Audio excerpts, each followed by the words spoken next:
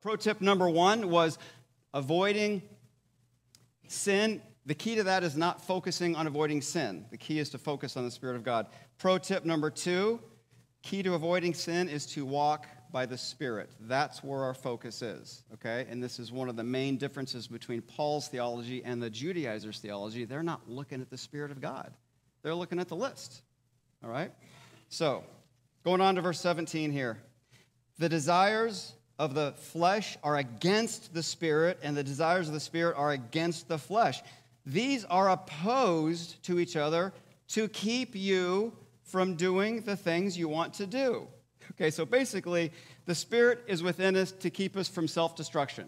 Because you know, and I know, if I followed my desires, I'd be dead or in jail. I better not follow my desires.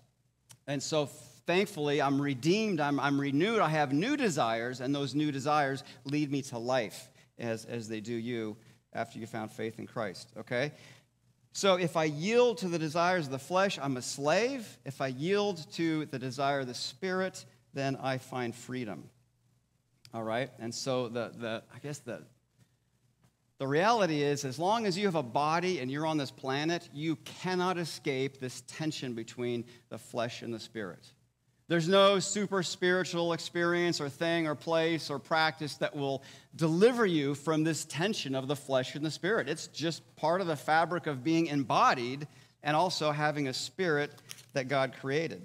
So, 18, if you are led, and the word literally is defined by willingly led. So if you're willingly led by the Spirit, you are not under the law. Okay?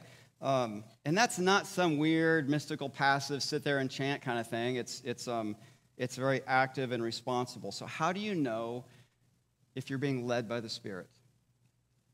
Well, the Spirit and living according to Him produces inevitable, identifiable fruit, as does being in the law and the flesh. There's identifiable fruit. So you look at the passage to follow, and he lists off which fruit matches whatever you're doing. And that's one way to go, have I been being led by the Spirit? In other words, if your mind is going toward hatred, dissension, and lust and murder, probably not from the Spirit.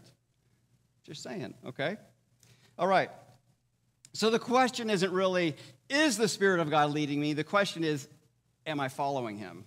He's always trying to lead, okay? So pro tip number 3, what God wants from you is impossible for you to do. He wants us to do something that we can only do if we're walking in His power. He commands, but He also provides everything we need to accomplish what He commands. But we can't do it on our own, okay? So, here's another good, I'm reading this book. I just finished it. And man, it's a good book. It's providing hope and life for me in the context of margin and balance and all that. But anyway, here's a quote. If you want to hear the Spirit's voice, soak your mind with the words He inspired. And that's not like the newspaper. It's His word, okay? Specifically the Gospels, okay? We'll get to this. I don't mean to say that they're inspired and others aren't, but I mean, when we read the Gospels, we read God in the flesh, how He interacts, how He prioritizes, how He values, and that is huge, okay? So, if you want to hear the Spirit's voice, soak your mind with the words He inspired. It's going to be difficult to walk in the Spirit if we don't know His voice or what He looks like. All right, so where are you walking? Where are your little steps leading you? Who are you yielding to? Those are profound questions that should take you months to unpack. So I'll see you like in January. We can talk about that, all right? Anyway, it's not a simple one and done kind of thing. And I've showed you this thing before here, spiritual growth. This right here, this is the Pharisees. They're like, you go forward, you never go back. There's no falter, there's no failure, because you did it wrong. If you're suffering or something bad happens, it's because God is punishing you because you did it wrong. Everything is up and there's no, so they're like 3 steps forward, no steps back. Now, some other people are like, well, the Christian life, there's 3 steps forward and 3 steps back forever. And I'm like, I'm not a genius, but you're not getting anywhere. Okay? And then I think this one, right, well, there's 3 steps forward and then, 3 steps backwards. And then eventually there's forward and only 2 steps backward. And then 3 steps forward and 1 step backward. And then 3 steps forward and 3 more steps forward and 1 step backward. And so anyway, you can tell I'm kind of a visual guy. I need pictures. Like, oh, I get it. Okay. So verse 19. Now the works of the flesh are evident. And he goes on in this big list. Now, most of the time when sermons get to this point, they just start geeking out on all these sins. I'm just going to kind of blast over them because I think we get it. Yeah, sexual immorality, impurity, sensuality. Those are sexual sins, okay? Good, moving on. Why does he start with sexual sins? Probably because that's where that culture is. They had actually embodied these sexual sins in their pagan worship practices. The Roman guild system, I've talked about this in the Gospel of Mark. The guild system embedded sexual perversion in the worship and the workplace connection. It was a very difficult culture, so he starts with those. Verse 20, idolatry and sorcery, the religious sins, looking for control. And enmity, strife, and jealousy, fits of anger, rivalry. I love how detailed he goes. It's just like dissensions, divisions, envy, and drunkenness, orgies, and then things like these. In case you think, well, he didn't name the one I got. Well, and things like these. So it kind of covers everything. So selfishness and chaos of just self-satisfaction, indulging in things and things like these. So self-centeredness is the deal with all these. And he says, I warned you, as I warned you before, probably on his first missionary journey, that those who do such things will not inherit the kingdom of God. Now, some people read this and they're like, oh, no, I did one of those things one time in 1912 or whatever. I don't know, you know what I mean? 1992, whatever. And they're like, well, I'm not going to heaven because the Bible says. I got a verse. Well, let's read the verse in context, okay? We got the Judaizers, we got grace, we got Paul, and he is bringing this to the front here. He's those who do such things will not inherit the kingdom of God. This word, the word has the idea of being characterized by, ongoing, perpetually. If you're 24/7, 365, defined by this list of evil and sin, Paul is saying not that you did that, so therefore you're not saved. He's simply saying you are giving evidence that you're not saved. You're just it's your testimony of your rear view mirror. Doesn't include Jesus back there, and so this is the kind of life that you're living. So your lives are characterized, habitual practice of these things, not that you did them once or twice or whatever, or even 100 times. That's not the point of the passage. He's saying that you're not Abraham's offspring, and that's exactly what Jesus said back in John 8. He's talking to the Pharisees, and he said to them, you are of your father the devil, because you're not having faith. He told them the truth, and then he says, you're trying to kill me, and Abraham didn't do that. So anyway, that's the context thing that we want to do that. So back up here, and could it be that Paul, as he's trying to free the Galatians from the Judaizers, this list of sins matches the Judaizers? Could he not be saying, guys, look, be careful who you listen to? Because this list of vices and sin, it leads to death, and it comes from the law, and it looks kind of like the Judaizers that are telling you to obey the law, when in fact, on the outside, they're all buttoned up and nice, but on the inside, they're just full of poison and division and strife and jealousy, and they would know that. So I'm wondering if that's, in the context, helps us understand what he's talking about, okay? So it's sad. It's a sad irony here because the Judaizers are so concerned to secure their own spiritual place that by propagating their method, they're barring other people from finding any spiritual place because of their blindness. That's why Jesus calls them, he says, when you make a convert, you Pharisees, you make him as twice as much a son of hell as yourselves. I'm like, well, that's strong language, Jesus. Have you not read How to Win Friends and Influence People? Because that's not nice. Okay, so anyway, sometimes Jesus takes the gloves off and it's just wham. You're like, okay, that's one of the times. All right, so the law doesn't justify, it condemns. The law doesn't sanctify, it condemns. Verse 22, but the fruit of the Spirit is, and here we go, love, joy, peace, patience, kindness, goodness, faithfulness, gentleness, self-control. Against such things, there is no law. Since you guys are all wrapped up in the law, there's no law. And those who belong to Christ Jesus have crucified the flesh with its passions and desires. So, fruit of the Spirit is different than gifts of the Spirit, okay? So, you have a gift of the Spirit that's different than mine, right? And that's okay, we're all different. But fruit, singular, it's not fruits of the Spirit. There's one fruit. Fruit is, and it's all these things. So all of us individually, as we grow toward spiritual maturity, we should find an increasing fruit of the Spirit in our lives. All right? So, and all of it. We are to experience all it, love, joy, peace. It's like one person doesn't have gentleness, and it's like, oh, well, he's got gentleness, so I don't have to be gentle. That's not how that works. All right? All right. So, those who belong to Christ have crucified the flesh with its passions and desires. Past tense, have. Who does the crucifying? Does God? Those have crucified. You crucified the desires of your flesh when you believed in Christ. You became spiritually alive, and the bondage of sin in your life was over. It's cut. You no longer are a slave to sin. You have freedom in Christ. Now, there's ongoing submission to the Spirit, right? Obviously, but that's what he's talking about. We are now able to conquer sin and temptation through the power of the Spirit. All right. It's difficult, though, all right?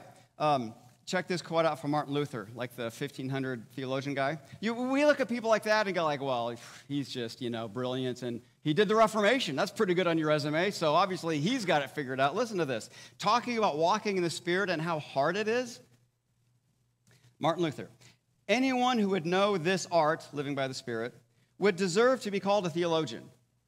The fanatics of our day, who are always boasting about the Spirit as well as their disciples, they seem to know it superbly. But I and others like me hardly know the basic elements of this art, and yet we're studious pupils in the school where it's being taught. In other words, I look at it all day and I can't figure it out. It is indeed being taught, but so long as the flesh and sin remain, it cannot be learned thoroughly. I kind of find encouragement in that, because it's like, okay. I mean, if Martin Luther is like, huh? I'm like, I feel like, okay, I'm not alone. It's mystical, it's hard, it's difficult, and this fleshly world kind of blinds us to the realities of the Spirit sometimes, but it is possible, all right? Verse 25, if we live by the Spirit, let us also keep in step with the Spirit, all right? The Holy Spirit is God's provision for our victory, living by the Spirit, walking by the Spirit, keeping in step by the Spirit. And he says, don't be proudful, conceited, provoking one another to envy. All right? Keep watching yourselves, restore someone. Yeah, let's go to chapter 6, verse 1. Brothers, if anyone's caught in any transgression, you who are spiritual, restore him in a spirit of gentleness. Keep watch on yourself, lest you too be tempted. And so this transgression, this is not a lifestyle thing. This is like an unintentional sin. It's just, it happened, okay? So he says, don't avoid the people that fall into transgressions as you're seeking to avoid transgressions, okay? So we're supposed to restore. That word has the connotation of mending nets or fixing broken bones. You're healing and bringing wholeness to them. And then verse 2, this is great. Look at this too. This is a backpacking verse. Bear one another's burdens, and so fulfill the law of Christ. Bear one another's burdens. The word there means excessive burdens, over the top, financial, emotional, relational, whatever going on that's just breaking your back. We are to bear each other's burdens, okay? But here's the deal. What kind of people are able to bear one another's extra over-the-top burdens? Strong people, right? People who have either been there, done that, or people who have reserves, emotional reserves, financial reserves, or physical reserves. Yeah, I'll come over and do that for you. I'll help you out. I know how to do it, I can do it, and I have the reserves. Sometimes out of sacrifice, okay? And so the same thing is true on backpacking trips, right? So we, like I said, I don't know how many trips we took.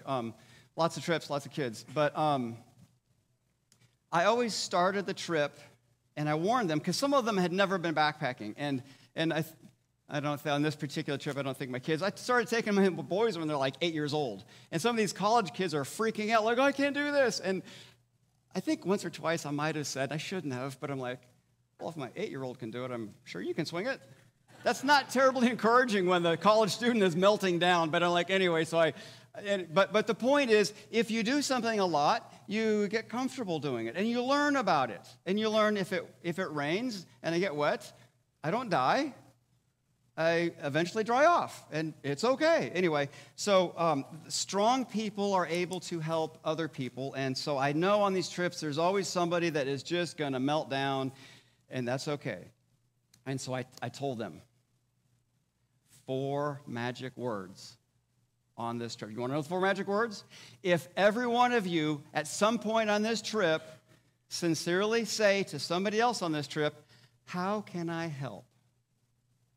It will radically transform this entire trip for everybody. And it was so much fun to see that, because you got somebody going on, and then you get blisters, and I got so many pictures of Donna taking care of blisters. I mean, she's like an MD blister person, right? She knows blisters. Anyway, and so but people would be like, hey, I see you're struggling. Can I help? And so they'd get in their pack. I'll take the sleeping bag. I'll take this or whatever.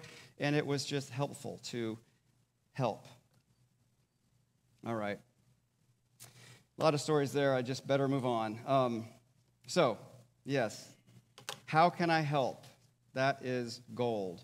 So instead of following the desires of the flesh that lead to death and condemnation, we walk with the Spirit who gives us life, and we experience His power, and then I'm able to help you out of strength. There are some seasons where I'm weak, and I'm crashing and burning, and I'm like, man, can you help me?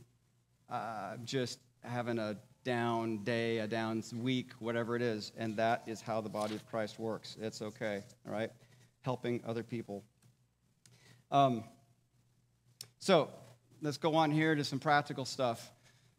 Walking by the Spirit, keeping in step with the Spirit. The Spirit's guidance is consistent with Scripture. Like I already said, if you want to hear His voice, read His Word. Again, I'm starting to read through the Gospel of John. I'm just going to try to look at Jesus and how he talks and thinks and His priorities. I just kind of want a fresh look at that. So pick a gospel, read through it, and get your head around who Jesus is. He's God in the flesh. John 14 says, Jesus said, I will go and send you another helper. And remember, in Greek, there's 2 different words for another. There's another of the same kind and another of a different kind. And this is another of the same kind. Jesus, I'll give you another of the same, just like me, except He's not limited to a body. He can be with all the believers all over the world all the time. All right. So that. 2, the Spirit's counsel is contrary to your flesh. Walk by the Spirit, you will not carry out the desires of the flesh. All right? So do 10 of the 12 voices in your head urge you to scream and yell? Problems, right? Multiple fronts. What do you think about? Are we thinking about things of the Spirit, or are we thinking about things of the flesh? What do we feed our mind? We want to pay attention to that. We want to own that, okay? 3, the Spirit builds and preserves community. Here's a quote. So if you're walking in the Spirit of God, He will lead you to get involved at a local church where you can use the gifts He gave you for the common good. Now, maybe that's not this church, that's fine. I'm not going to get all weird and like, you have to come to church, but metaphorical, theoretical conversation. Say I'm mountain biking with a buddy, and we stop with this great vista overlook, and he's like, oh, man, this is where I worship God. I don't really like church, the hypocrites and weird people. I like to be out here alone and worship God. I'm like, I like good views, and I love mountain biking, but if you're trying to tell me you dislike God's people, that's not the Spirit of God. The Spirit of God loves His church. Now, this is difficult because you and I we've had church hurt, and there's no hurt like church hurt. And it is so easy to end up like this guy out in the woods by yourself. I forget the people. I just want God and a view and a good downhill. Okay. Anyway, but that's not the Spirit of God. We really got to pay attention to that. And sometimes we need counseling and healing and some really close, good friends to help us re-engage in a safe way a group of safe, healthy people. So, heads up on that. Complicated. Number 4, Christ, the Spirit exalts Christ first and foremost. Okay, So if a spiritual movement moves you at all away from the scriptures and from a focus of the person of Jesus, it's the wrong spirit. That sounds kind of strong, but check this out. Look at this verse. Number 4. Jesus said, "The Spirit will glorify me, for he will take what is mine and declare it to you." So isn't it interesting that the Spirit is kind of the shy one? The Spirit is always kind of like just pointing to Jesus. He exalts Jesus. And so when we start to exalt the Spirit, but we don't exalt Jesus, there's something sideways, okay? All right. How do we access the Spirit in our lives? 3 things. We need fuel. And this is great because you might be thinking, man, I've tried this before. Like to get serious about spiritual growth, I've tried it before. I open the Bible, I get nothing. Open the Bible, maybe not to Chronicles, and just say, Lord, open my eyes that I may behold the wondrous things out of your law. And just like, Lord, where I'm at with my family, my career, my whatever obligations I have, who are you for me today? What do you have for me today? Open my eyes from your word. All right, number 2, a heart of affection. And it's okay if your heart, I shouldn't say it that way. I was going to say it's okay if your heart is cold to God. But sometimes our heart is cold. And we're like, I just really don't want to be here reading this. He knows that. And so we pray, incline my heart to your testimonies. Like, Lord, warm my heart up to you. Because I could be 14 other places having a lot more fun. And he knows that. So again, open my eyes that I might see you for me today in my context, and incline my heart, warm my heart up to you. And that doesn't mean in 30 seconds you're going to be like crying and praising, singing. Okay, just it takes time. Anyway, number 3, and then we need wind, the wind of the Spirit blowing through our life, and that's the one Martin Luther's like, I'm not sure I get that. The wind blows where it wishes, you hear it sound, but you do not know where it comes from, where it goes. So it is with everyone who is born of the Spirit. So the Spirit is the power. The Spirit is the power. Now, in the Scriptures, Spirit, both in Old Testament Hebrew and New Testament Greek, Spirit simply means wind, breath, or spirit. In the context, you have to figure that. In Hebrew, there's no actual word for demon. It's just spirit. So whatever spirit you got in the Old Testament, you have to, is it a good spirit or a bad spirit? But why they do this? Because back in the olden days, when someone died, they didn't take their pulse. They would stick their face by their face and be really quiet. And they were like, oh, no breath. That means he's got no more spirit. He's dead. So spirit and life and spirit and breath all wrapped up in one, okay? So that reminds me of a pretty good story here. There's this new thing on Disney, National Geographic called The Edge of the Unknown. So we like to watch the adventure outdoors, kayaking, mountain climbing, and usually something goes bad, which makes it interesting because it's not us. But anyway, so this particular story, this sister, this girl and a guy, they're brother-sister, and they want to do this whole Northwest Passage from way up here where the road ends all the way up here, and it's 2,000 miles. They want to, and the first one to do this was a guy named Munson from Norway. He did it in a boat. They want to do it in the wintertime with no boats, no gas-powered vehicles. They just want to go, walk. Okay, except they don't walk, they sail. They have a big wind sail. See these big wind sails? They have a sled or 2 sleds, and they just put on their skis and get the wind and just go. And I'm like, that looks fun, right? So that's what they do. You know, it's really cold. Except out in the middle of nowhere, they knew this, but the polar bears, you are food to the polar bears. One actually attacked them, ripped their tent.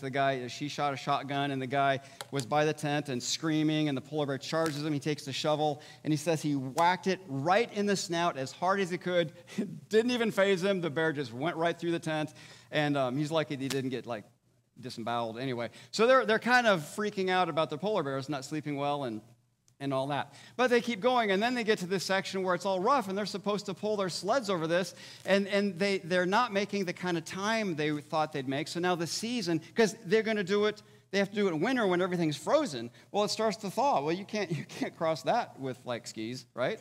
And so what they have to do is they have to take a 500-kilometer detour. They want to go this way, but they have to go all this way out of the way, and they only have so much food, and there's no food out there, okay? And so they walk, and they walk, because they can't sail anywhere. There's no wind. And for days and days and weeks, there's no wind, and they're doing the math like, we are going to freeze to death because we cannot make it to the end at that pace by walking. Their literal lives depend on wind. And so they're walking and pulling instead of flying and sailing. And they just keep walking as long as they can. And then there's this forecast. Oh, no, they're still walking. No wind. They're thinking they're going to die. Okay, we get the point. There we go. Then they have a forecast, 24 hours of wind gave them, they stayed up 24 hours. They ski sailed for 24 hours straight, covered hundreds of miles, and they actually finished not dead. And that's the ending right there. They're saved by wind. And I looked at that and I just thought, the power of the Spirit, wind, our lives without the power of the Spirit, we're just walking. We're pulling heavy loads, right? And it's just so laborious, like, I'm so tired of this. And it's like, man, if you could just get the Spirit of God in the sails of your life, it's still work. You still got to figure it out, but He is the one that does the stuff. He's the power there. So I really encourage you to think about that and those images in your life. Can you produce the fruit of the Spirit? No, you can't. It's His fruit. He's the one that produces it. If you want peace, patience, love, joy, you can't get a WWJD bracelet and start going and winging it. You need to walk with Christ. You need to walk in the Spirit. It's His fruit. He's the one that gives you that fruit. I've shown you this before. I love this. Run, John, run, the law commands, but gives us neither feet nor hands. Far better news the gospel brings. It bids us fly, and it gives us wings. So again, God always gives us whatever we need to obey whatever He has commanded. Okay? So this quote, again, if you want to hear the Spirit's voice, soak your mind in the words that He inspired. Open my eyes, incline my heart, wait for His voice, and be willing to be led by His Spirit. So the 4 magic words are, how can I help? Because a person who has the Spirit of God in the sails of his life, he is cruising and moving and has power, and he's like, hey, I'll help you. I'll help you with this. I'll help you with that. Okay? So that's where we're going. A lot of dependence on the Spirit of God. So we're going to wrap up. If you're a first time here, we usually like to have a couple questions, so just a few minutes of silence as we think and try to listen to God, because life moves pretty fast. If you don't slow down, you could miss it. Are there areas in your life in which you see the fruit of the Spirit? Are there areas you need to see His fruit? What's preventing you from being willingly led by the Spirit? Are there any areas of your life that you're like off limits to God? Not inviting Him here. Newsflash, Skippy, He's already there. He knows what's going on, okay? To whom can you utter the 4 magic words this week and lighten their load? Can I help? Amazing words, all right? Heavenly Father, thank you for your word. Thank you for your Spirit. We are not alone. We have you inside us, guiding us, and we would just slow down and listen. And I miss your voice so many times, and I'm not going to go down the I'm a loser, shameful route. We all are tempted to do that. We just want to pick up with you afresh, open our eyes to your word, incline our hearts to be warm towards you, to see your Spirit in our lives, and may you be the power that blows us in the sails of our lives so that we could bear one another's burdens. Amen.